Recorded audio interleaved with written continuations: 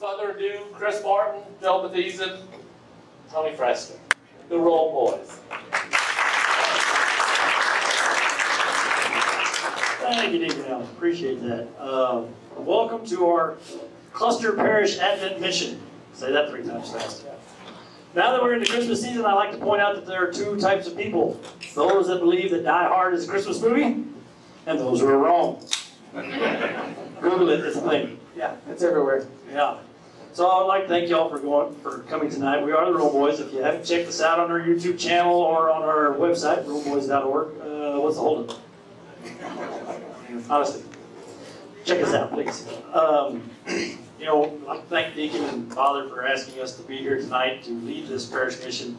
When they first asked us to do this, the first thing that came to mind was when Jesus told the crowd that a prophet isn't welcome in his own hometown. Like to rest everybody's minds by saying there are no prophets here. We aren't getting paid. Oh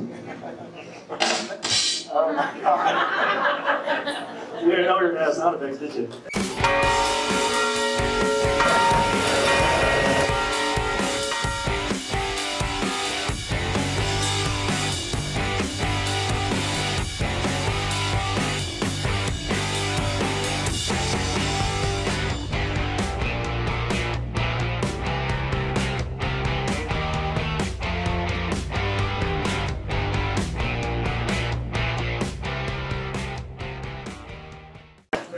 And that's why we gave you beer, so you can... Sorry, couldn't help myself. Tonight we're going to focus on advancing in holiness, specifically through our own vocations.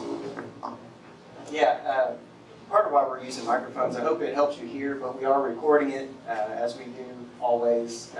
And so generally we're just sitting behind a camera and there's nobody out in front of us. So we know all of you guys, and you guys know us. And so Luke 4, what Joe referenced, is true. What do we know? Why are we up here? We ask ourselves that question quite a bit when we're asked to help.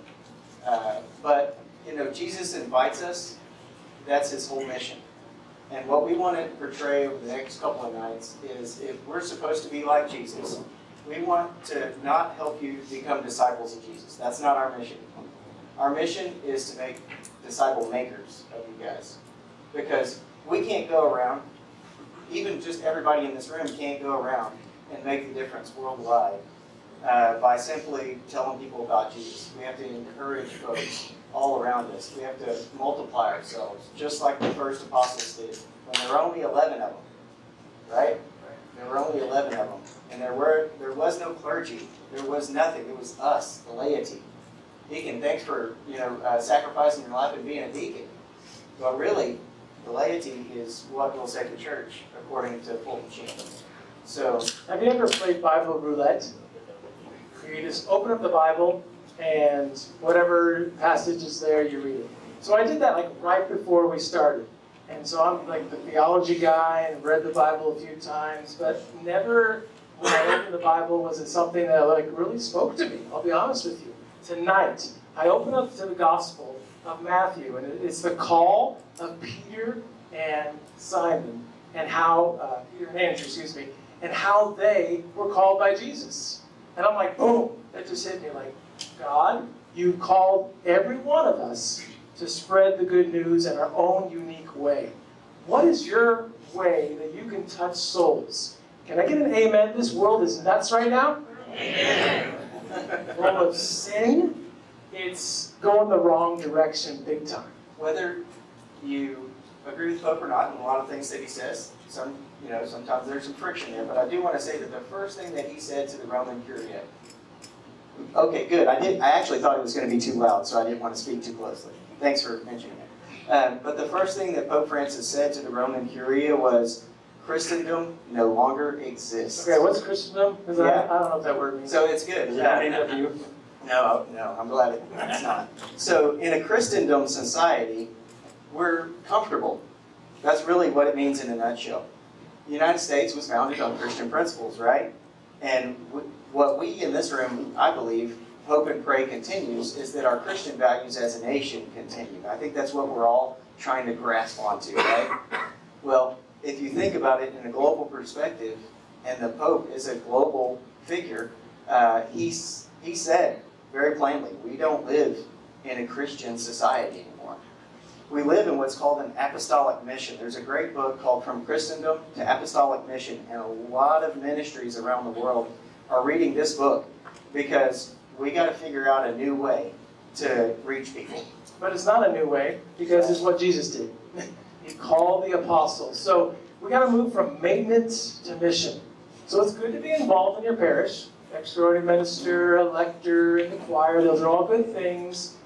That's the maintenance part. We still need that, but we need missionaries. We need every one of us to realize that when you're at the grocery store, when you're at Walmart, you're a missionary. How you smile at somebody, how you act on the weekend, whatever you do, you're a missionary where you're at. And my wife and I and our family felt called to go here, to move to this area, and we feel like we're missionaries. And this diocese is a missionary diocese. Did you know that? Like, we have to, import like tons of priests to be able to have our vocations, right? We don't have very many Catholic schools. We have been in areas, especially Chris and I, where like Catholicism is like everywhere and it's thriving. But the call to be here, there are so many people that need your witness and your word. Norma saying at Mass, the pro-life cause. We have to be reminded of that every single Mass. We have to do something to end abortion. Okay? Babies are dying right now. What are we doing about it? And Catholics are usually on the front lines to do that, so we need to step it up with that. Do you believe in Jesus? And have you given your life fully to Him? Did you know that the vast majority of Catholics do not have a relationship with Jesus? The vast majority of Catholics don't believe that right over there in our church, Jesus is present in the tabernacle. 78% don't believe that, of Catholics. That's your mission, okay? Whoever you know, tell that. I went to Catholic grade school, Catholic high school. They rarely said anything about the real presence of Jesus in the Eucharist. It's nuts. Why wasn't I told? Okay? So make sure, don't assume anything in this crazy world. If someone says they're Catholic, you have to ask more questions. Okay? Are you a devout Catholic? Are you a practicing Catholic? Are you a cafeteria Catholic? Okay? Yeah. And we need more of that devout side. No offense, no more Joe Biden Catholics. Good amen for that. We might get thrown out tonight, guys, but First time. at the same time, we're all sinners, right? We can't judge anybody. I need to go to confession just like the next guy. Okay? And I go pretty often because I need it. And my wife and kids say, you need to go. Get in there, buddy. I think that's one of the biggest scandals of the church right now. It's not what the Pope says. It's not what the priests are doing or not doing. It's that the communion line is longer than the confessional line. That's real. It's Honestly, if we truly believe that Jesus, that is Jesus, why does Father only have confession once a week? We should be going all the time. If we truly believe that's Him, how can we just blindly just walk up there, whether we know we're committed to sin or not, just walk up there and receive Him and just not have a second thought about it? And this isn't us just sitting back observing how the church and This all is of usually us. not my place to be so controversial. And it's something that we realize in ourselves. And I'm the first one, should be the first in line at the confessional. we all agree to. We need to switch roles. So the kingdom of God in Luke 17, the kingdom of God is inside you. Well, don't you think God is in His kingdom? So He's inside you. And if you believe that you're consuming the Eucharist and you're joining Jesus to your body and His kingdom, His temple, you've got to, and Paul says in Romans, if you consume sin upon yourself, or if you consume the Eucharist without being properly prepared and knowing what you're taking, you consume sin upon yourself. And what are the wages of sin? Death. And that's not okay. And we got to get real with ourselves. Whenever we started, it was March of last year, 2020. And we made a silly video because we sit around and talk. And we said, we think we're funny. I wonder if other people would too. Wouldn't it be great? Playing dad jokes, over and over again. Wouldn't it be fun if we had a camera up or something? We say that all the time, like, I wish we would have recorded that. You guys have probably said it too with your friends. There's some funny moments. So we made this video, and it was terrible. And I'm not saying all the rest were great, but that one was terrible. That one was bad. Yeah. But then we were like, let's keep doing that. That was fun. And COVID started hitting, and everything started getting shut down. And people were saying, oh, you guys have this masterful plan. You know, you're going to reach social media, and you're going to put out YouTube videos. You guys must have just prepared for this. We were like, it didn't happen in our brains that way. We tried to script it like we would prepare before we would record, and we tried it once, and it was terrible. I mean, that wasn't even the first episode. That was like the next one after that. We're like, we can't do this anymore. We can't script it. We have to just. So the point is, if you know, the longer you wait, here's an analogy. The longer you wait to say yes to someone who asks you to dance, the less likely you are to dance. And that means you got to get up off your rump. You understand the analogy? If you feel a calling from God, do something about it. You will not be known on your tombstone. It's not going to say what you were going to do. You know what I'm saying? You got to go to confession, and you've got to make sure that if you continue, think about how many times, y'all, did you know that getting drunk is a mortal sin? How many times have you been drunk on Saturday and taken communion on Sunday? That's not who we are. That's not what we're supposed to do. I've done it, okay? I'm not up here fire and brimstone. You know, I'm a convert. Yes, I was Baptist for many, many years, but not bringing that tonight. But really, these are things that we hope that we said, let's just be real. We got to be bold, and obviously we're Catholic. So that's why we stuck together and kept doing it. And then people were asking us to talk, and so that's kind of how we ended up here. Well, we all have our own talents that we're supposed to be using to spread the gospel. We're supposed to be using these talents to bring people closer to Christ. That invitation that Chris was talking about, this is how we do it, is through the things that we are good at. I mean, Tony is a natural teacher. Chris is a great conversationalist. And then I'm just the average Joe. So,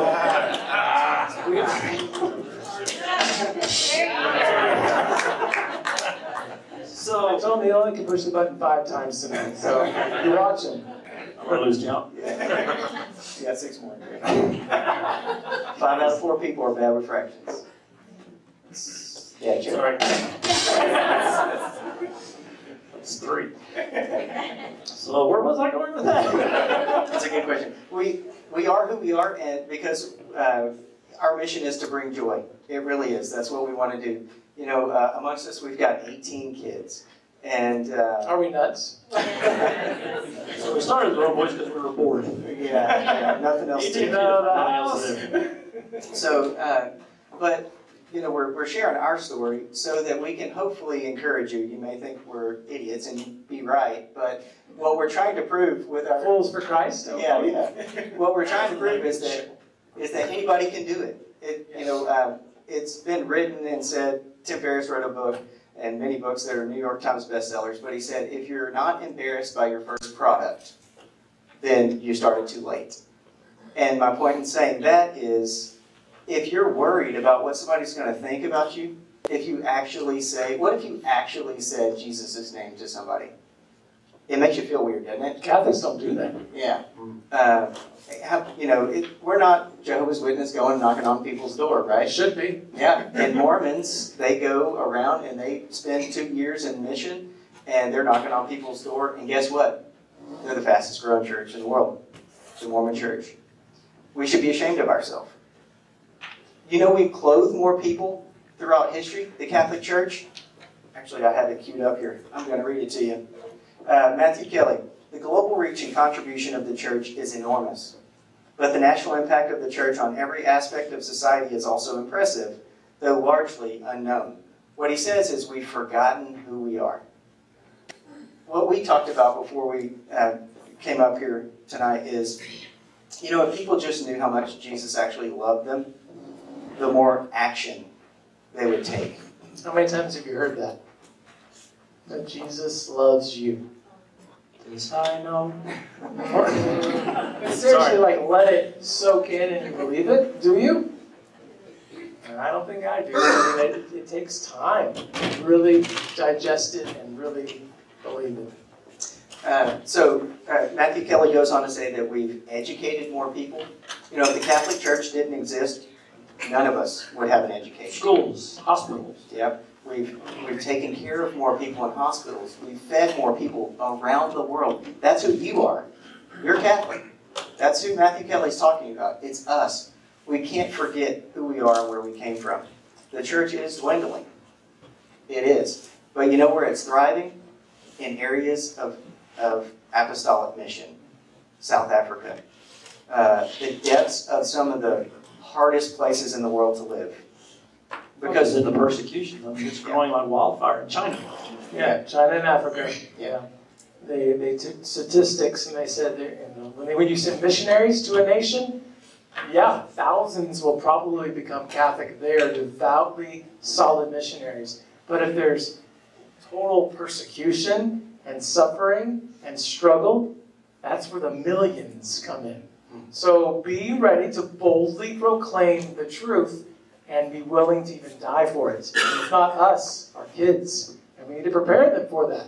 But that's good, because martyrs go straight to heaven. And they're saints. And that sets the blood of the martyrs, the seed of the faith. That's how our church grows, if we study church history. So how do we grow without being killed? Yeah. I mean, we live in America. We're protected. We have our cushy lifestyles. I mean, honestly, we are blessed to be here where we're not getting guns pointed at us yet. And we've gotten, what was that called? Where hard times produce hard men. And weak times, or easy times, produce weak men. And what I'm just saying is that we're kind of blessed to be here, but at the same time, it doesn't help us. Is it a blessing? I don't know. It's true. When you're in a Christendom society, it's kind of a paradox. It's where we all want to be, right? We want to live in a Christian nation. But it really puts the believer in a different spot. How do we actually evangelize? How do we help people truly know that Jesus loves them? And, there's this battle between, in Matthew, are we serving God or are we serving mammon? Are we serving money? And that's a lot of what the Christendom society has to struggle with. And honest to goodness, a lot of our priests come from other countries. And they may not understand what a Christendom society is like. Have you felt that? Have you seen that? And nothing against Father Ariel or any of the many, many priests that, work. Praise God they come. Amen. Because without it, we don't have the Eucharist. But we may not hear the gospel message and the challenge from them because they just don't understand what we're going through. And so we felt that we're not trying to fill the gap of what the priest is not doing. Don't hear me wrong. But how can we actually evangelize to folks that have heard about Jesus, but maybe they're lukewarm? And a lot of the way we do it is by telling our story. Jesus was a storyteller. For over 465 years, there was no scripture. Whenever the apostles were here, there was no church. There weren't hospitals. There weren't these places where people went to say, okay, let's save these people. And it was a mission field. So we just have a whole different mindset on the mission field. So what do? And we're going to talk about it tomorrow night with the men, and then the last night, families. So we're really focusing on advancing in holiness, and how do we do that? Well, we do that first and foremost by knowing how much God loves us. But how do you get to know somebody? Spend time with them. Talk to them. And more importantly, 2 ears, 1 mouth, right? Listen.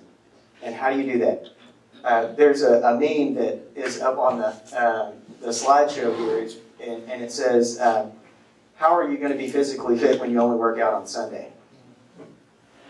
If you're not doing this every single day, the world is injecting negativity into you. And so what I've done, actually, even in my job, is I have to read things that are positive and that motivate me as a leader, because I got to put a smile on my face every single day. How many of you have turned off the news and just said, done, done. Praise God, that's great. I mean, we need to be informed about what's going on in the world, yes, but if it brings you down and takes away your joy, that's not from God. I will say, when Tony talked about how, Tony's from Colorado, I'm from Livingston, East Texas, so I'm not being a prophet in my own land. I'm not from Foreigners. But I've shared this in RCI. The Book of Ruth is a great story. The Book of Ruth is a great story, and so, Steve's my father-in-law, and because of that, and Fran, I'm related to, I think, almost everybody in here. So, if I mess up, you can blame me. But in the Book of Ruth, it's one of the smallest books of the Bible.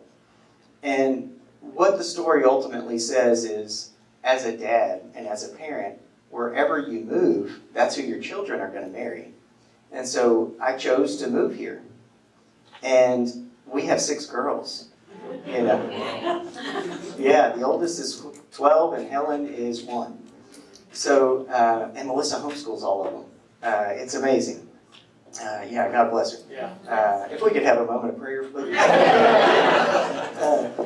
But what I'm telling you is, and what I've repeated in RCIA, Hayden's heard it, is that I love it here. Because you guys are Catholic. And then the whole community feels like it's Catholic. And even if they're not, I think that they are. They're invited in. They feel welcomed, yes. Yes. And so in the Book of Ruth, they go after money. And so they move for work. We moved 13 times since we've been married 13 years. And Steve helped me on about 14 of them. Every time there's less and less stuff. Yeah, I wish. But that's also true for my past. So, Jesus was a storyteller, so I'll share a little bit about the Book of Ruth and how it applies. A couple of those times I moved for money, work in nursing homes.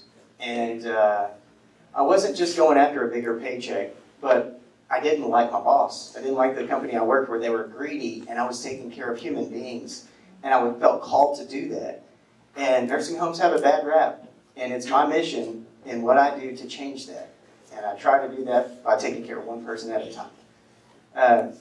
But we did move quite a bit, and Melissa has stuck with me the whole way. But we're building a house, and it's one of the greatest joys of my life. I actually said the other day to Melissa, I'm happier than I've ever been. And so living in a Catholic community, I didn't move here for money. And yet we have been blessed beyond our understanding. And you guys have been extremely welcoming. And so we made a conscious choice. And so I want to give you that pat on the back to say thank you for keeping the faith alive here. We're not just fire and brimstone at you. You guys have done a fantastic job. I'm here because of you guys. And you, Steve.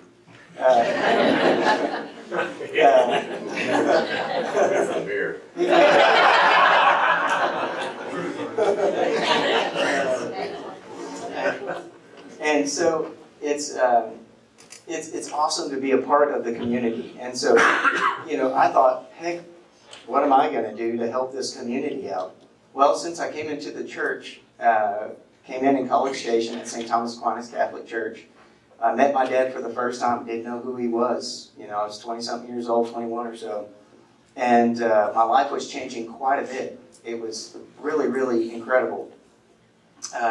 This Bible sits here, and in the inscription on the front, in 1992, I was 10 years old, and I went up to the front of Forest Branch Baptist Church, and I said that I wanted Jesus to be my Lord and Savior, And then I was baptized in the Trinity. And I was not raised in a church. I'm not used to this sort of a community. When we got married, there were 250 people there. Yes, you did. And my best man turned around and looked, and everybody was done at the reception, and they were cleaning up. The service in this community is unreal. And I'm making a bigger point here, so thanks for following me in my story. But we've seen so much. So my best man turned around and looked, and he said, and I've never thought in my life this guy has shed any moisture from his eyeball. But he said, I literally, eyes welled up because I've never seen so many people in my life be in such great service for such a great cause. And I went to church with him as a kid because his mom went. And so there were some times in my life, there were some people around me who brought me to church. Well, when I received this Bible when I was 10, the man who gave me this, his name is written right in the front. It's Wayne and Betty Harris. And they signed it and gave it to me. Well, I didn't know my dad, I told you that.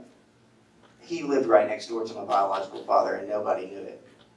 On the day I came to Jesus, the man who lived right next door to my biological father, who invited me to church, by the way, that was kind of when I realized that there was more to life than what I was used to seeing. And this is, even in a Christendom society, there's people around us that live in very terrible situations. I'm not going to dishonor my mother and father, because Scripture is clear that if you obey your father and mother, you'll have a long and happy life. But I will say that I was around drugs and alcohol. Now, thank God I didn't participate. But when I say drugs, I mean like shooting up and prostitution in the house I was raised in. I was in and out of crack houses, and I'm not just trying to tell you a story to give you shock and awe here. But this exists in our communities, and it's not okay. We don't, just like Tony said, you never know that smile that you're going to give somebody, the simple, kind gesture. What conquers all? Love conquers all.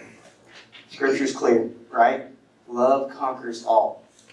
It took me from being a young boy and protected me until all I ever wanted to do was turn 18 years old so I could have control of my life. And the more I tried to take control of it, the more it started to fall apart. And I actually told Melissa when I met her, I said, "You're too good for me." And You're right. to be real with you, she was a virgin and I was not. She had made great life choices. She had only missed Mass one time in her life by that point. And she was, 18, 19 years old, 20. Yeah. I told her, "You deserve better." Because I didn't know how much Jesus loved me. I really honestly didn't. And so I pushed away the blessing that God had sent before me. And we were just friends. And I started learning about the church because of her witness and because of how she lived her life. And so you guys are doing a fantastic job in your community. It's awesome to watch you. I mean, look at the Fall Festival. It's not just measured in dollars.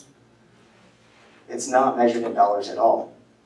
But what I would say, the same thing I tell all the nurses and nurse aides that work with me, is we know we're successful not because we're profitable, but because people continue to come into our doors and ask for our help.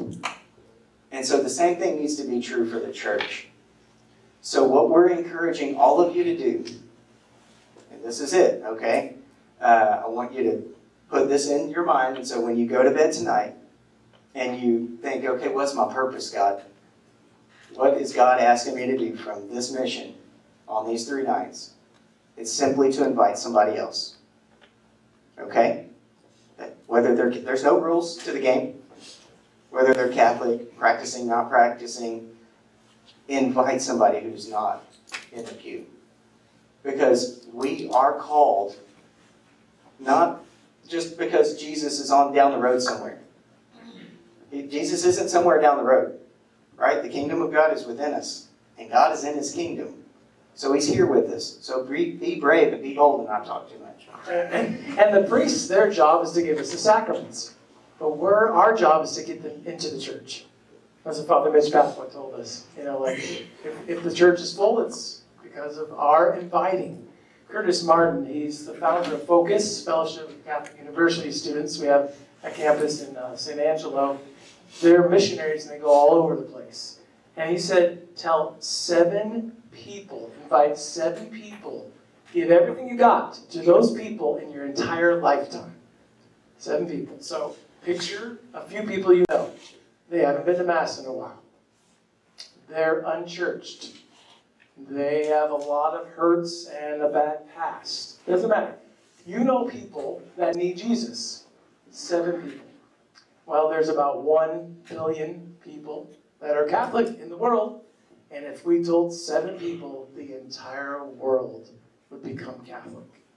So that's our role. I mean, we don't have to tell millions. I mean, if we look at the demographics for Rome boys, and there's people in Africa and China, it doesn't really matter so much as we spread the gospel with where we are at. And if it's our neighbor, have you talked to your neighbor about Jesus? Or even the person next to you in the pew. Your coworker. Find the right moment, give them a beer, and sit down and talk. And this, if you don't know the answers, that was me in college. You know, cradle Catholic, didn't know hardly anything about the Catholic faith. Next thing you know, I'm at Sterling College in Sterling, Kansas, one of 5 Catholics. You worship Mary. The Pope is the Antichrist. Yeah, what?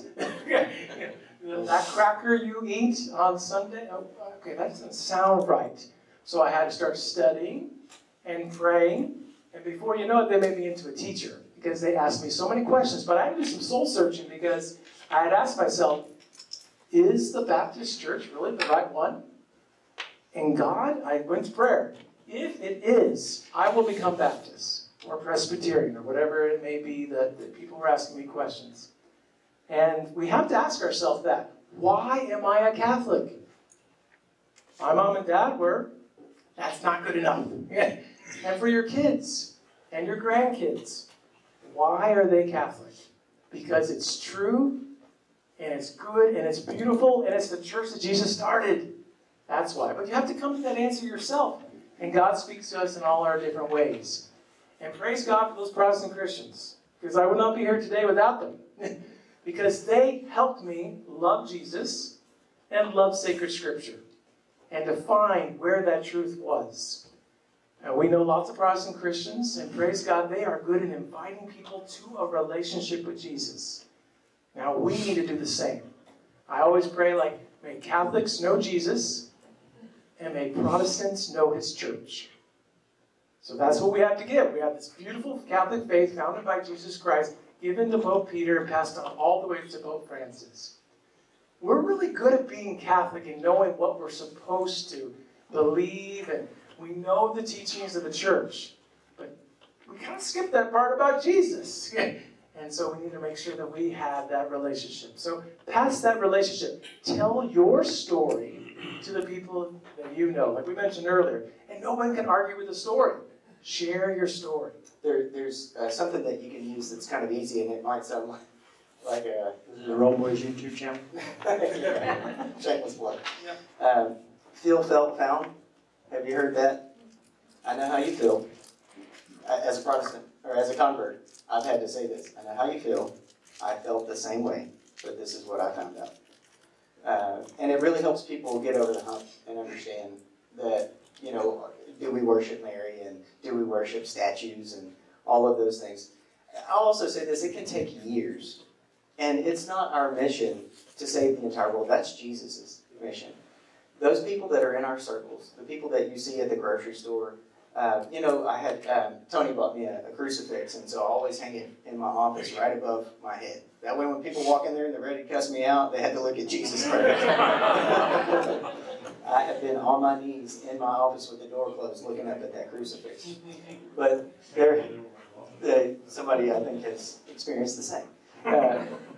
But after years of working somewhere, I had people actually say to me, "Wait, you're Catholic?"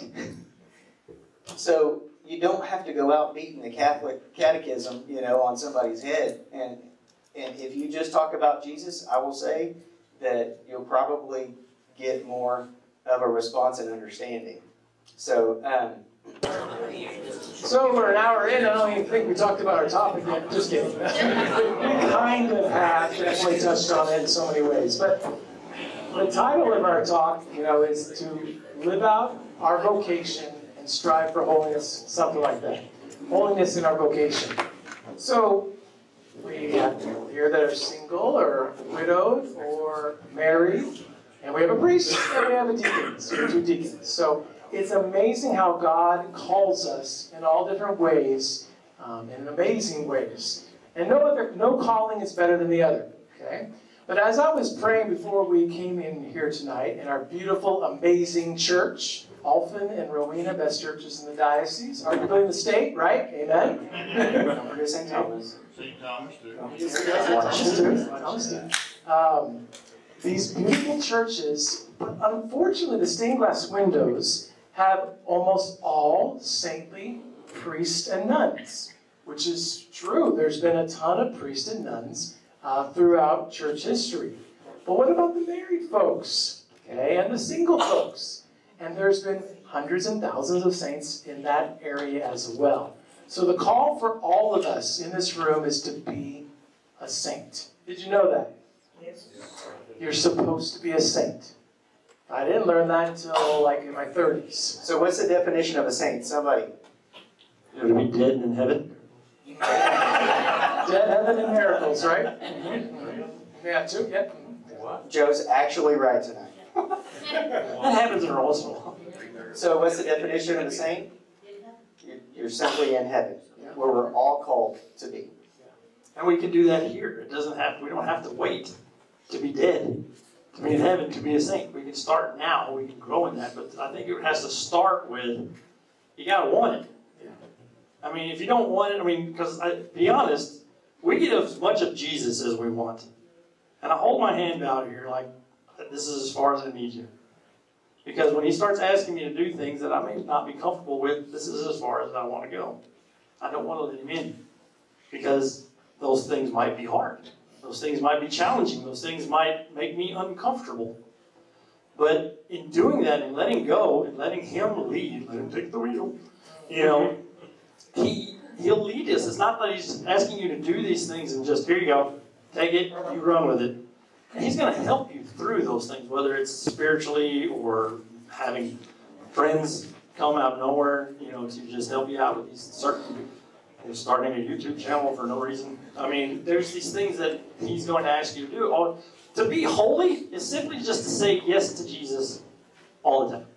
Growing in holiness is just saying yes. And he's always going to take you one step further than you want to go, right? When I was in the seminary, we went on a 3-day, 8-day, and 30-day silent retreat. Dude, no way. Some of the most amazing experiences of my life. Some of the guys in my class were like extreme extroverts. Like my wife Liza is an extreme extrovert, okay? And they couldn't talk for 30 days. I loved it. No, it's good. One of my friends, Marlon, he's like off the charts extrovert. He dealt with it by eating chips. And he gained 20 pounds. 20 pounds. His cheeks just got bigger and bigger. I was just laughing. Like he worked it off after it was done. But a 30-day silent retreat, and it was intense. I mean, if you want to know Jesus, get some silent time, like get a holy hour, right? And sign up for a holy hour and spend an hour with him. Very good. But 30 days, you can't run from Jesus. I'll be driving down the road with the kids, and all of a sudden it's just awkward silence, and I'll just go, ah! They'll all just jump. Because there's a few seconds of silence you're not used to, right? No, not even myself. I'll be in the tractor and by myself and just go, ah! And we've been doing these meditations. And there was this one meditation that Jesus was knocking at the door of my house. And I think this can really relate to everyone here. And he knocked on the door and said, hey, Tony, how's it going? Jesus, wow, how are you doing? Good, come on in. And he came through the front door. We're in that little area there, greeting each other. And he kept kind of pushing forward as, okay, where are we going? So we went into the living room. And then into the dining room. And he kept wanting to go further back. And I kept backing myself up. This isn't a meditation and praying. I'm fully awake and aware of all this. And he wanted to go all the way back to the back closet of my soul. And I went like this, and I said, no. The hand. Stay out. Whoa, you just told Jesus to stay out. Don't go there. And eventually, over those days of silence, I said, fine, I'll let you in. What's in the back closet for you? Hurts, pain, suffering, sin. We all got it, okay? We all got a clean house. And Jesus needs to clean the back closet so that you can be a disciple maker. We have to be fully energized and pumped up with God's love and His strength to be able to go out. So in other words, we can't help make Catholics if we ourselves aren't on fire for the Catholic faith. When you get to that point where you can actually face what it is that's holding you back from really honestly giving up whatever it is that's keeping you from Jesus, I'm going to ask you a question when we're at that point, like we just followed Tony through his head. Do you actually go confess to Father Ariel? Or are you afraid that he might judge you because of what you're going to tell him? Have you ever not confessed a sin because you were worried about what he might think? You see him every day. I mean, this is a small community, is it not? It's not easy to tell a real true confession. I don't know what we did with that. But if ever, let me just round out my point. If ever you don't actually tell Father Ariel in the confessional the real truth of what's happening in your sinful life, because we all have one, then shame on you, because what you're doing is you're not giving credit to God in the sacrament. And that's a grave, grave problem. One of the greatest confessions that I ever had, Tony talking about going to that dark place, I wasn't sad and distraught and crushed because of the sin that I actually committed, but it was because I went and took the Eucharist every Sunday with that grave sin on my soul. And when I finally came to the realization that I was lying to myself, that what I did was actually okay, it's not a grave sin, it's not a mortal sin, when I actually looked the priest in the eyes and said, the worst thing I've ever done is I've consumed the Eucharist without proper confession. He looked at me. It wasn't Father Ariel. But he was just in complete shock. But going into that confessional, what I realized is I was mocking Jesus. What is the only unforgivable sin that the Scripture talks about? Against the Holy Spirit. When you blaspheme against the Holy Spirit. Tony, the theologian, what does that mean? Basically saying that I don't think I can be forgiven. Or, another interpretation is, I don't ever want to be forgiven of God. Like, no, I'm not bringing this to you. It's done. Think about what he just said. And think about what I just said. If you're not going to the confessional, and you're not actually saying with a completely open heart, which Jesus has for you, by the way, if you don't reciprocate that to him, we've got a lot of changing to do. So let me just suggest a quote. If you want some things to change some things. It's up to you. Wouldn't it be awesome if everybody in this room went to confession once a month? The lines are so long that Father has to add he has to start earlier. We can do it. My wife, one time for Lent, we challenged this. We were going to go during Lent for our penance, or for our what we were going to give up. She just suggested, let's go to confession once a week during Lent. That was crazy. But it was awesome at the same time. Because, I mean, I can recall going, I'm about to sin, going, oh, I'm about to tell Father. I think Ellis says that there's genius in Catholicism. Because in what other religion do you actually have to do that? Where you got to go face the reality of what you did.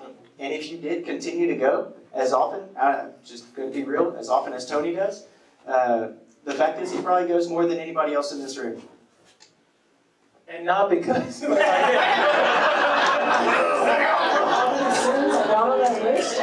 But let me tell you what my response to Tony has been openly. Because I do like to communicate. As you can tell, I talk. I actually, it hurt me because I said to Tony, isn't that concupiscence? You know what that word means? No. Cool, I'm going to keep using words you don't know. It's,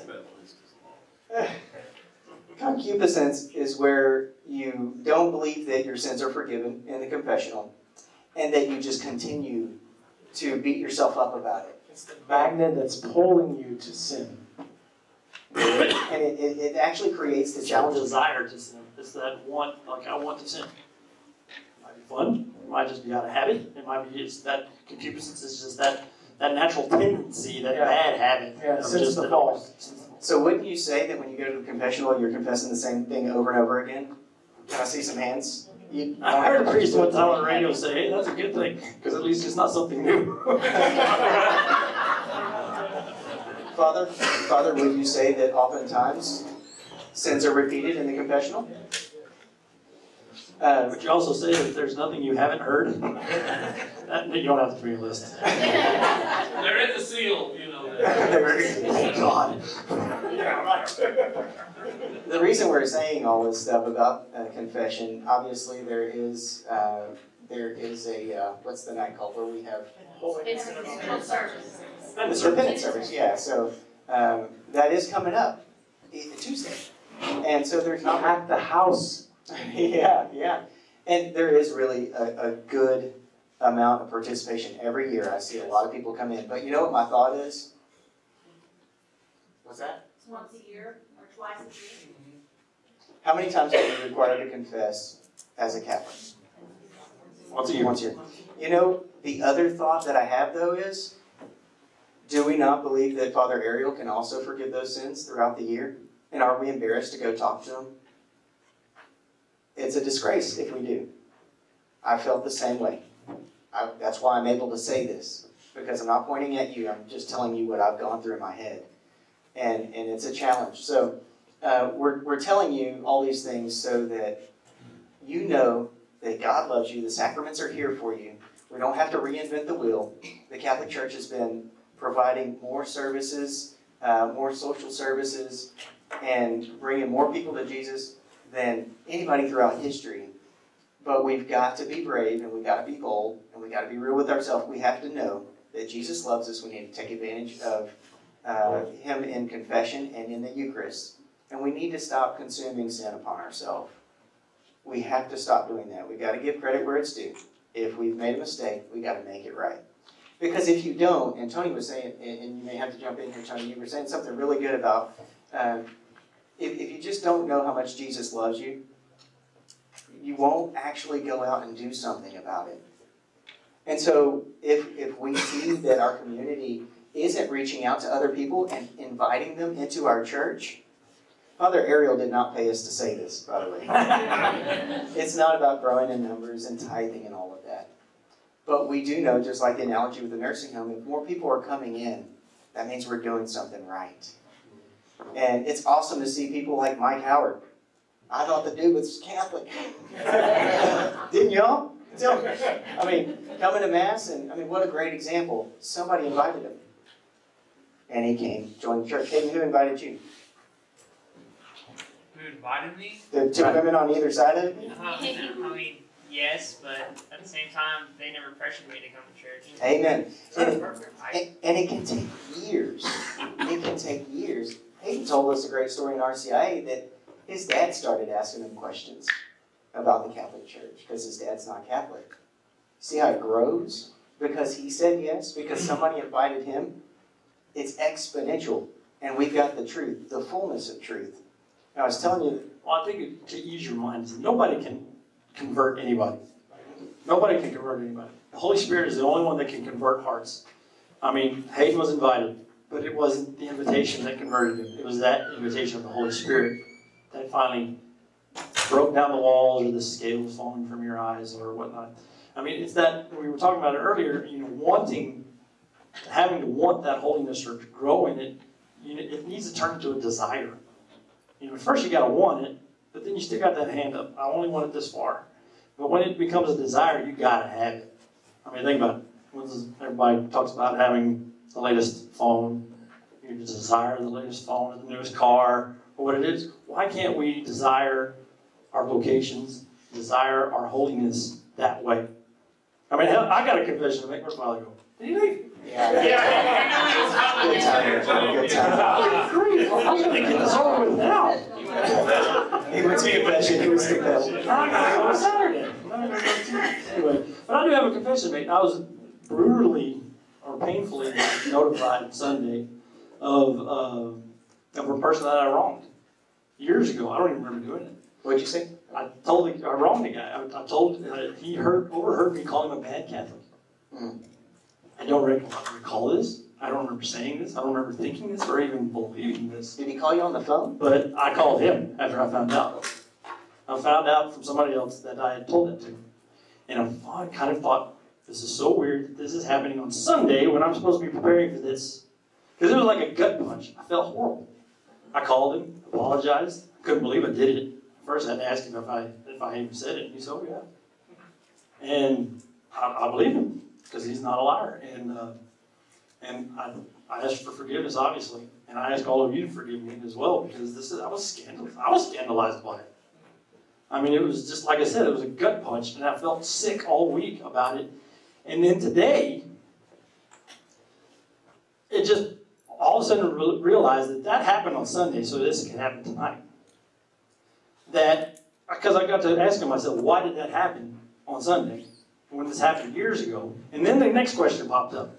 What's a bad Catholic? It just popped in my head today. I was sitting on the couch. What's a bad Catholic? I don't even know. What's a good Catholic? I don't even know. And I was like, how would I answer, before Sunday, how would I answer that question, are you a good Catholic? And then it hit me, somebody did ask me that question. It was a year ago, I was at St. Lawrence talking to their youth group. And I was kind of basically giving them my spiel of how I became just on fire for God, and on fire for Jesus, and just learning and soaking in all this stuff about the church. And after I was done, this young man, just said, hey, he didn't even raise his hand, he just blurted it out. He goes, now that all that you've been through, he goes, do you think you're a good Catholic now? Guess what my answer was? No. I said, I believe that I'm practicing. Because I mean, think about it. We take our kids to basketball practice. We take them to piano practice. We take them to all these practices. Why? To get better at the skills they're learning. Why can't we do that? Why shouldn't we do that? Why aren't we doing that with our faith? Why aren't we practicing Catholics? That doesn't mean we get it right all the time. Like I said, I'm the first one that needs to be confessional. That's over with tonight. But at the same time, why doesn't it become priority number one? I mean, why don't we desire it as much as we desire the latest shoes or clothes or cars or trucks or equipment, whatever it is? Why don't we desire that want to be holy with that one desire that we have for material things? And holiness is attainable with the Holy Spirit's help. And how many of you know St. Therese of Lisieux? Her little way. That's the path that John Paul II said is our path as Lady. Little things with great love. She would say that she would fold a napkin as if Jesus was going to be using it. So I like to say that I'm leaving the underwear on the floor. So why can grow in holiness? There's a masculine way and a feminine way, right? Of doing little things with great love, of service, of just, maybe I texted you or messaged you on Facebook, and I pestered most of the people in this room to come to this. And I hope that I don't go too far, but that's our goal, is to invite our little ways. And when you get that little spark, and you're like, I know I'm supposed to talk to this person. I know I'm supposed to reach out to this person right now. Do it. Like Chris said earlier, don't wait, because the dance is going to be over, and it's going to be too late. How much time do we have left? I had 2 surgeries this year. I don't know. It could be over today, tomorrow. We don't know when the end's going to be. Did we live today the best we could? We all don't have that voice that says, should I do that? Should I step in and say that? That's the Holy Spirit saying, yeah, you should. Yeah. The interesting thing is action, well, doubt will take you out of action. But action will actually take you out of doubt. Because you realize, and you've all been through it, you do something, it's like, that wasn't so bad. And so, how many of you would really want to get up here and grab this microphone and talk? Public speaking is the #1 fear that people have, and I'm not saying I've overcome that fear. But when God calls you to do something, and you say yes, it's pretty magnificent. You could probably also agree with that, because I'm sure there's things in your life where you thought, okay, that had to be God because that wasn't me. And this, what we're doing here is just a simple example of that. Mother Teresa, or Saint Teresa of Lisieux said that she wanted to be a pen in the... Mother Teresa said, yeah, I want to be a pen in the hand of God. And so it doesn't have to be... Aristotle said, I love St. Thomas Aquinas, and he was an Aristotle philosopher, and he said, and I'm going to forget it, but... check out that episode of yours on Sunday. Yeah. Saturday. Excellence is not what you do one time, but every single day. And so we're called to be fully alive. So I'll pose the question to you. Are you fully alive? St. Irenaeus said, the glory of God is man fully, or woman, fully alive. The glory of God is man fully alive. The glory of God. And we're all called to glorify God. If, I talked about, like, if you're laying in your bed tonight and you think, okay, how am I going to take this information and the things that I've heard, you're not going to remember everything. But you got to know that Jesus loves you, and we're going to tell you that, and we're always going to remind you of that. But KLS, there's 3 letters straight from the scripture. If you can remember KLS, your purpose in life is very, very simple. It's to know, who can finish it? Love and serve. God. We can finish the rest of it. Yeah. God here now so that we can do it later. Yeah. Let's paraphrase. And it's crazy how we live in this world where everything comes to us. We were talking about this earlier. Amazon delivers to your doorstep. If you're in a city, DoorDash, or, these food services now that deliver to you. Pizza delivers to you. Well, maybe not in Rowena, but you get the point. Information, internet, television. It's all coming to you. Why? These people don't just want your money. They want you. They want your soul. The battle is bigger than, Facebook and Twitter. Yourself and I. Yeah, absolutely. The I Trinity. And so once you turn that around, because that's original sin. Original sin really is selfishness. You want to be like God. You want to be God. You want to take His place. And praying simply in just doing it. When you mess it up and you don't do it right, when you pray, what you're actually saying in your actions is, you are God and I am not. And that's really all you need to say. It's very simple. Every morning when I wake up, and Richard Pelzel taught me this, is, Lord, I give you this day and everything in it. From the moment that he said that in RCIA, it's been my prayer every single day, except for a couple of days when everything went to pots. And I remembered I didn't say that prayer that morning. So thank you, Richard. Lord, I give you this day and everything in it. And so I've taught my kids that. It's very simple. So when you go to bed at night, you are supposed to reflect on your day and how it went. As Catholics, we're supposed to do this. It's our own little examination of conscience before you go to bed. Absolutely. And just think, what is my purpose, Lord? It's to know you, to love you, and to serve you. And when you do that, it's like riding in the airplane. If there's emergency, what happens? The oxygen comes down, and who are you supposed to provide it to? Yourself first. Now, I'm talking about not being selfish, but you got to know that Jesus loves you. You got to spend time with Him. You got to pray. This is how you advance in holiness. And then you can go out and help other people. So you're putting oxygen on yourself, and then you're helping the person beside you. So we highly encourage you to get into a devotional. Yesterday, I was in St. Lawrence for Mass. I had to go to Midland, unfortunately. And and in order to make Mass on a holy day, I went to St. Lawrence. And somebody was there that I know, and they said, "Oh man, it's like we're around a celebrity." I didn't want to tell you this because I didn't want you to think I'm patting myself on the back. But the guy actually said, "I listen to Rome Boys 4 hours a day." I couldn't. I said, "I'm sorry." That's honestly. But you never know how much you're going to impact somebody. You just never know how much a small little message. If you're doing God's will, He's going to do crazy things, and you better be ready. So saying yes. Who's the one person that said yes in our faith that we know so well? Mary. Mary simply said yes, and she continues to point to Jesus.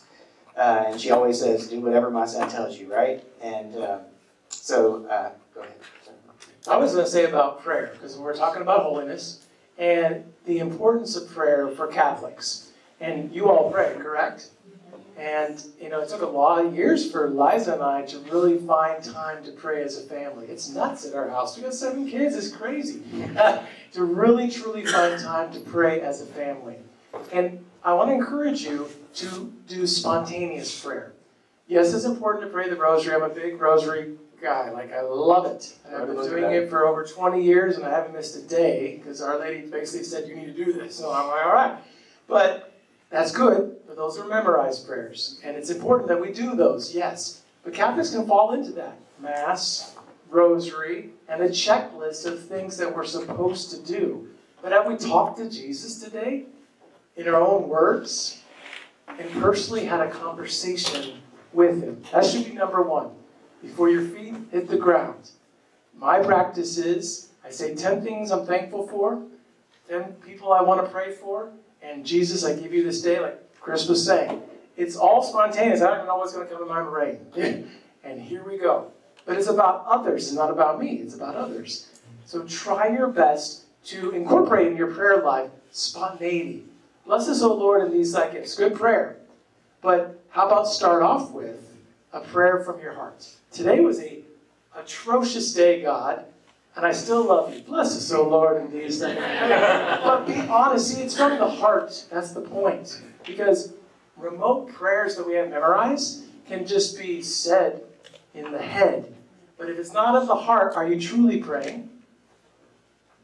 And you'll know it's you, because, I've said there a few times where I'm trying to pray and I'm using big words. I was like, I can't use big words. I don't know what that means. Stupid, simple, stupid. So it's just, when I pray from the heart, I know it because it sounds like me. It's me praying. And if you need help, they often, in the scriptures, it says, ask the Holy Spirit to teach us how to pray. So a lot of what makes me actually stay involved in the faith, there's genius in Catholicism. We got to keep the Sabbath holy. We got to go to confession, at least one time a year. We've got to go to Mass. There's the precepts, but why do we have to go by the precepts? No, why do we have true. to do the bare minimum? So what I do and what I've done, I did this through high school and did this through college, and I backed myself in a corner. The reason that I've taught RCA for the last 13 years is because I have to prepare myself every time I go. Honest to goodness. I'm doing it for you, Hayden, but really, you got to put yourself in those situations. When Mr. Loman asked me to read at Mass, I said yes. It just fell out of my mouth. And then I was committed to something. But you know what? I read the gospel, and I read whatever reading. Actually, I read all of it before I go to Mass. And I'm the most prepared on those days, and I understand the gospel more and the message on those days. So what I realized is my kids need to hear this before we go to Mass on Sunday. So one of our best times in our whole family is when we're getting ready for Mass, because it's chaos. We got a lot of hair to brush. And I'm in charge of the boys. Yeah. Put on my diaper so you can pee in it, right? That's how that works. You put this on so you can pee and poop in it so I can change it again. That's how it works. But it's in those routines and it's in our daily lives that we can find those what are called holy moments. Matthew Kelly talks about it, rediscover the saints. It's awesome. It is in those little things that we do every single day. And I know a lot of you are really good at it. So I don't want to drone on about it. We're taking a lot of time. I want to say one thing. So holiness in my life, whether it be I went on a mission trip in high school, like I told you about with college, like away from home, seminary, World Youth Day, all these experiences were nowhere near my house. It's really important, and I see this with my own kids. When we send them to a Catholic camp, or we go on Youth 2000 or the Bread of Life retreat, whatever it is, they're going somewhere else. Acts retreat, yeah, amen. Okay, you go somewhere else and you come back different. We have to get away from here and go and find Christ in other places so that we can come back here to change here. And so with grandkids and great-grandkids and your own kids and yourself, leave Rowena and find the faith in other places too, encounters with him. And we can bring encounters here too to Rowena. I'm all about planning great things to come here, but we got to get out of here. It gets you out of your comfort zone so that you can really see yourself for who you are and you can grow. When you go out of state or you go out of town, that's not an excuse for not going to Mass. But what's really neat is whenever you have your kids and there's other people, like people in my family aren't Catholic. And so it interrupts everything that we do on the weekend. We're like, oh, well, we got to go to Mass in the morning, so what are you talking about? You're hanging out with family. But it sets an example for everybody around us just by living out our faith. But I also want to challenge you. A quote that's incorrectly quoted, probably more than any other quote, is St. Francis. It's quoted as preach the gospel at all times. When necessary, use words. Never said that. He never said that. But it's pretty famous. And it actually does make a lot of sense. But I think some people hide behind that. Catholics especially. Right? So you can't just say that I'm going to live my life and do my thing and go to Mass, and people will see that. That is good. And I told you, in relation to the book of Ruth and our journey here, after moving all over the state, this is where we put down our roots. For good. We ain't moving. He already said he wouldn't help me. Actually, he's helping me a whole lot now to get it established, so that I won't go. No. But it really does. I don't hide behind this. Just the service that you provide, just right here. It's great, but we have to get out. And when you're leaving and you're going out of town, you have to make sure that you're going to Mass too. That has to be the priority, and that's where I'm bringing this to. The priorities in your life should be what guide you, right? And Jesus is the top priority, not sports. Nothing else matters. It's funny that I had a guy come to the store one day, and he was confiding to me a little bit about how his son doesn't go to church anymore. And he narrows it down. He blames, or it kind of narrows it down to the time that whenever they would go baseball tournaments in the summertime, that they didn't go. And he just said, well, we're out of town. And he kind of narrows it down to that moment of not being the head of the family and saying, no, we're going to do this. We're going to go no matter what. Church first, baseball second, or basketball, whatever it was. And that's just an interesting thing that he looks back on that now. But it's not too late. I mean, if you're in that position, say you have a kid that's left his faith, or it's not too late because you're their parents. You will always be their parents, and they will always look for your approval. So, I'm glad my dad's not here. It's interesting. I mentioned that I work in long-term care, and so I see a lot of folks who are at the end of life. People who live in nursing homes, they live about 2 years, okay? It's about their lifespan in a nursing home, generally speaking. That's the stat. And it's a tough life. There's people right now that many of us know that live in a nursing home. So I was taking psychology of the elderly at U of H, and I looked up because my professor was reading out of our textbook, and it startled me. But people are known by their vocation. So Joe's a farmer, right? Tony's a teacher. I'm an entrepreneur. That's what we call ourselves on Rome Boys, but just follow my point here. What happens after you retire? What are you known for? And so we see a lot of folks in the church of the older population. Wouldn't you agree? It's kind of sad because it's not what we want to be known for. We've got other priorities in our life. We're known as... Well, our occupation is not who we are. Yeah. It's what we do, but it's not who we are. So what you're referring to is these people that are now in the nursing home, they've lost their identity because that's what they were. That's who they were, was their occupation. That's not us. That's not who we are. That's what I do, but it's not who I am. So your mission now needs to never change. That's what I'm challenging you to do. Don't be known as, Nickelwood's Construction Forever, Maxine, right? I think we know her for more. Her contribution to the church is great. And thanks for letting me pick on you and point you out. I know it's humbling, but I'm going to do it anyways. That's what you get for sitting in the back. But isn't it true that 20% of the people do 80% of the work? Every swing in time. It doesn't matter what you're looking at. You know, if it's a church, if it's a business, 20% of the people do 80% of the work. And you know what actually takes place in the church of that 20%? It's only about 7% that are actually taking the church to the next generation. It's a worldwide statistic. Yeah. So don't let that happen here. I contest that there's more people here than in most churches. In RCIA, I was a one-man band. Mr. Loma was a one-man band when he did it for like 2 decades here, teaching RCIA. One of the greatest things that we do is we bring our cluster together, and there's a ton of people in this room, actually, that come to bring people into the church that teach RCIA. That's a great testimony.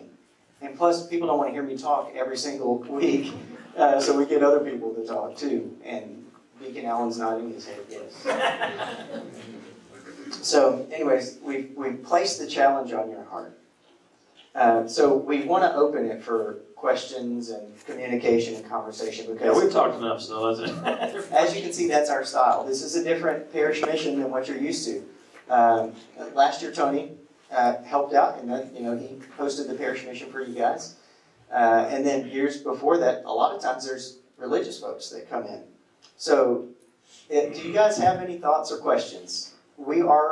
There's nothing different, by the way. We just have a microphone in our hand. There's nothing different between us. So, any thoughts or comments or questions?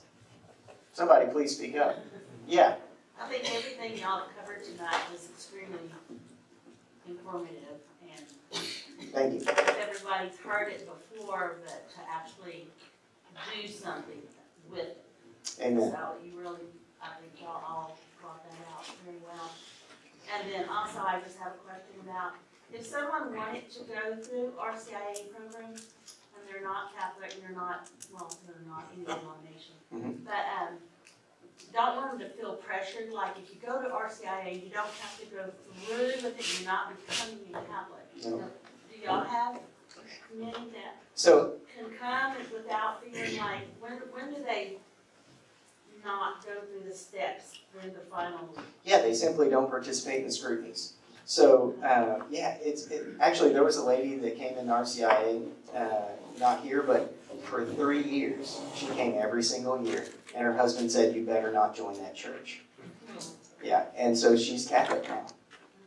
And the very next year, her husband came into the church.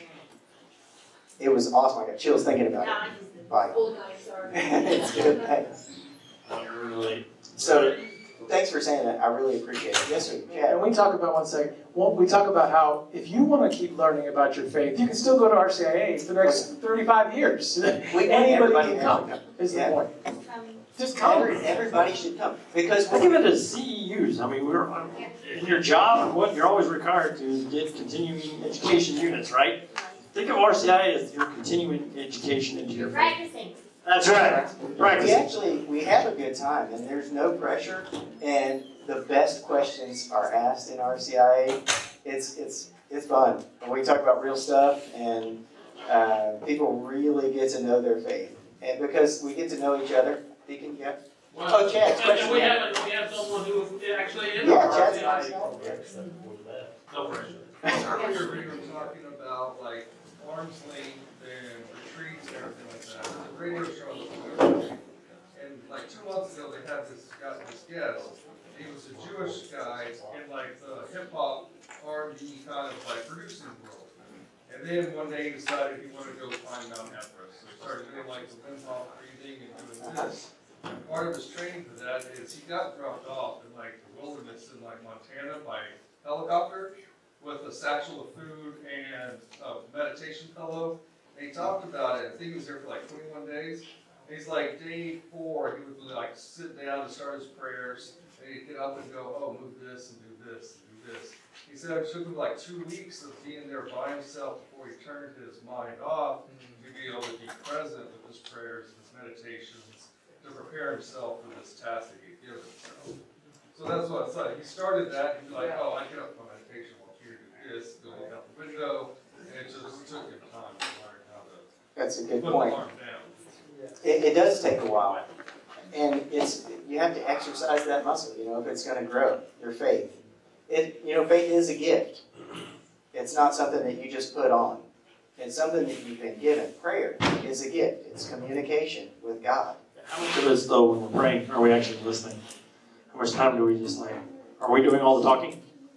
Are we actually giving us that silent time? 30 days? Dude, you know if you're going to be a priest or not. Oh, yeah. Anyway. What Yeah, other are we comments? Yeah, Maxine. One of the greatest things is being in tune and listening to the Holy Spirit, what y'all talked about, and recognizing when He's pushing you. And so when you get that fleeting moment that you should do something, be bold and do it. Y'all's brother-in-law invited me a year ago to do the Rosary Challenge for 30 days.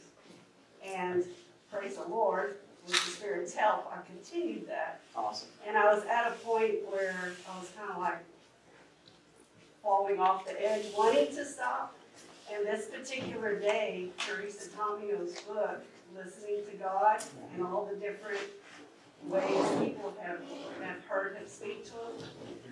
That particular day, I opened up the book to one chapter, short chapter, read it, and it was the one about this lady pulled the book off the shelf, and it was, you should read your rosary today, or do your rosary today. I was like, wow, okay, I'll do it. Boy, wouldn't it be nice just to have that kind of a sign or every time, instead of little subtle hints? No, right in your face. Credit to Fran. We were talking about our testimonies, and I said, it's kind of interesting. It wasn't Melissa that actually asked me to come into the church and told me what RCIA was. It was Fran. And I would tell you that her example has helped Steve get to heaven.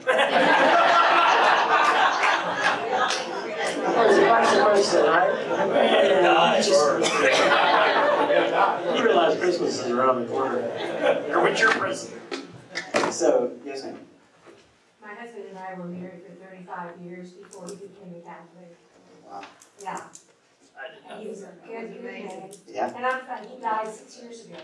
I'm finding out things about him that I didn't even know. Things that he did for other people. Wow. And he said, when somebody asked him to join RCIA, he said, yes. My mouth dropped open. I didn't know he was going to do it. But he went straight through it. And he said, I should have done this much earlier. Oh, wow. No, it was that invitation. Nobody thought to ask him. Thanks for sharing. It's true. You're coming to church with me. He had a scare because he had that open heart surgery, scared him to death. Yeah. So he started coming to church. And anyway, when this man asked him about joining RCI, he's out watching Catholic already. So he was a very, very good man. Yes, ma'am. Thanks for the story. I didn't realize that.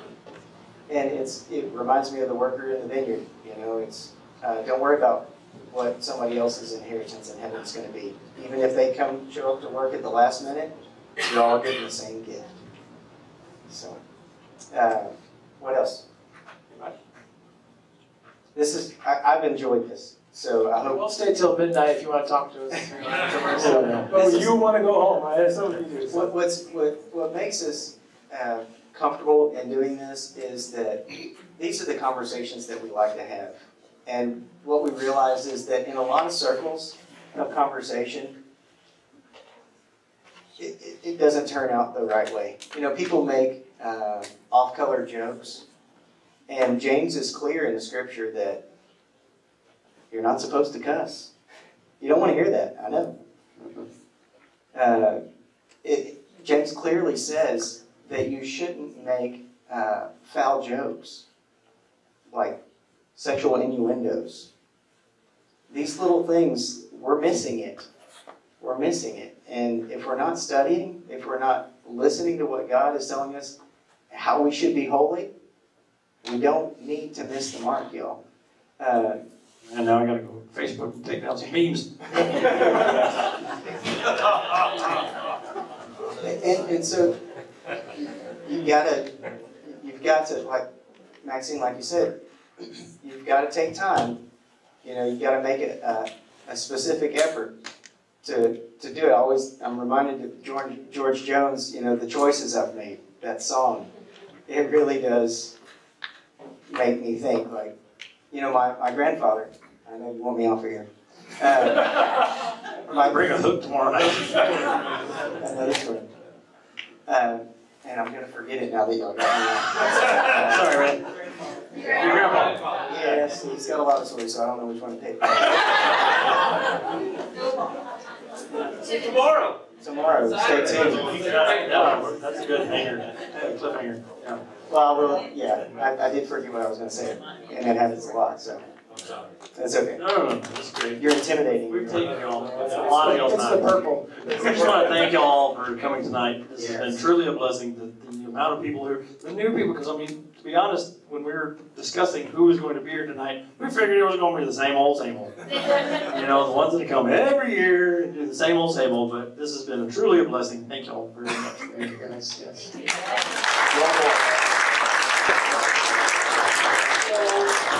talked a little bit about a challenge, and they'll get more into the challenge as we progress the next 2 nights. I have a challenge for y'all. I have a challenge for the men. Tomorrow night is men only. I think Chris said 1 person, and Tony said 7. So take your pick. Anywhere between 1 and 7. Invite some men here tomorrow night. Let's fill up this hall. And most of them are going to say, hey, my thing, right? Women who are here without your husband, invite your husband tomorrow. Or push them out, or drive them here, do something. They had beer. We'll have beer, yeah. But we really would like you to invite someone. Tell them what great time you had today, and how you think this is your job, to invite people to come and learn about our faith. I don't mean to interrupt you, but I remember asking a guy to go on an action trip one time, and he said, I just don't feel like I'm good enough to go. Well, if that was the truth, nobody would be going. And ladies, y'all's job is to invite somebody for Saturday night. Let's fill up the parish hall. We'll be at the parish hall Saturday. We got lots more room. So let's do that. And it's about the Holy Family and about the family, so we want families to be there. So you can bring kids, grandkids, and we're going to make it fun and interactive too, so that it's not chaos. And well, it might be if my kids show up, but don't not invite somebody. Okay, so you can bring everybody. Last thing was I wrote notes so I wouldn't forget. KLS. It's hard to imagine KLS. Remember TV? KLST. Just leave the T off. Okay. So thank y'all all for coming. Thank y'all guys. Y'all did an awesome job. They'll be here all night. And they'll be here till tonight. Let's pray together. Let's stand. All right, so we're going to go ahead and practice, and I'll do first. Everybody bow your head, please. In the name of the Father, and the Son, and the Holy Spirit. Amen. Lord, we're going to give you a moment of silence tonight, no matter how busy we are, no matter what else we have going on in the back of our mind. We're just going to sit with you together, because where 2 more are gathered in your name, which we are, you're with us.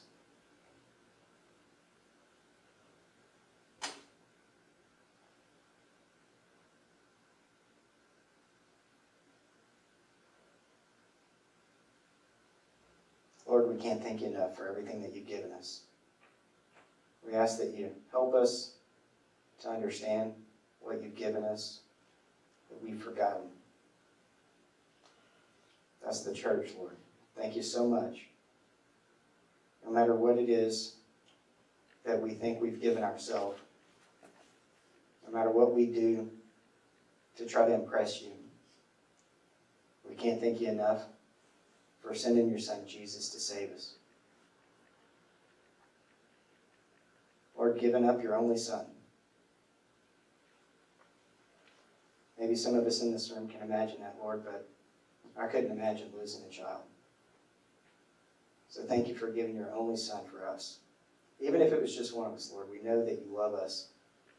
And we want to use our minds and our bodies and everything that you've given us to glorify you. Help us to be more fully alive, Lord. Whatever that means. We all have a different vocation. We all have a different calling, Lord.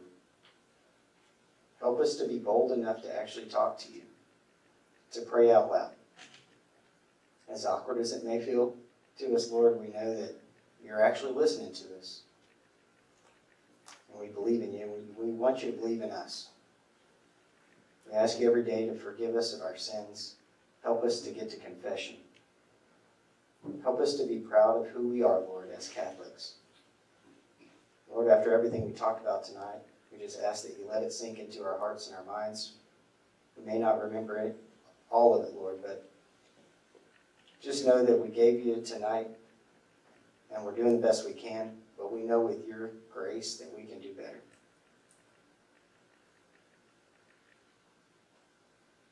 Lord, help us to pray spontaneously and give you thanks. But also, we're going to pray as you taught us to pray, Lord, together in unity. Our Father, who art in heaven, hallowed be thy name. Thy kingdom come, thy will be done, on earth as it is in heaven. Give us this day our daily bread, and forgive us our trespasses, as we forgive those who trespass against us. And lead us not into temptation, but deliver us from evil. God is good. All the time. God is good. good night.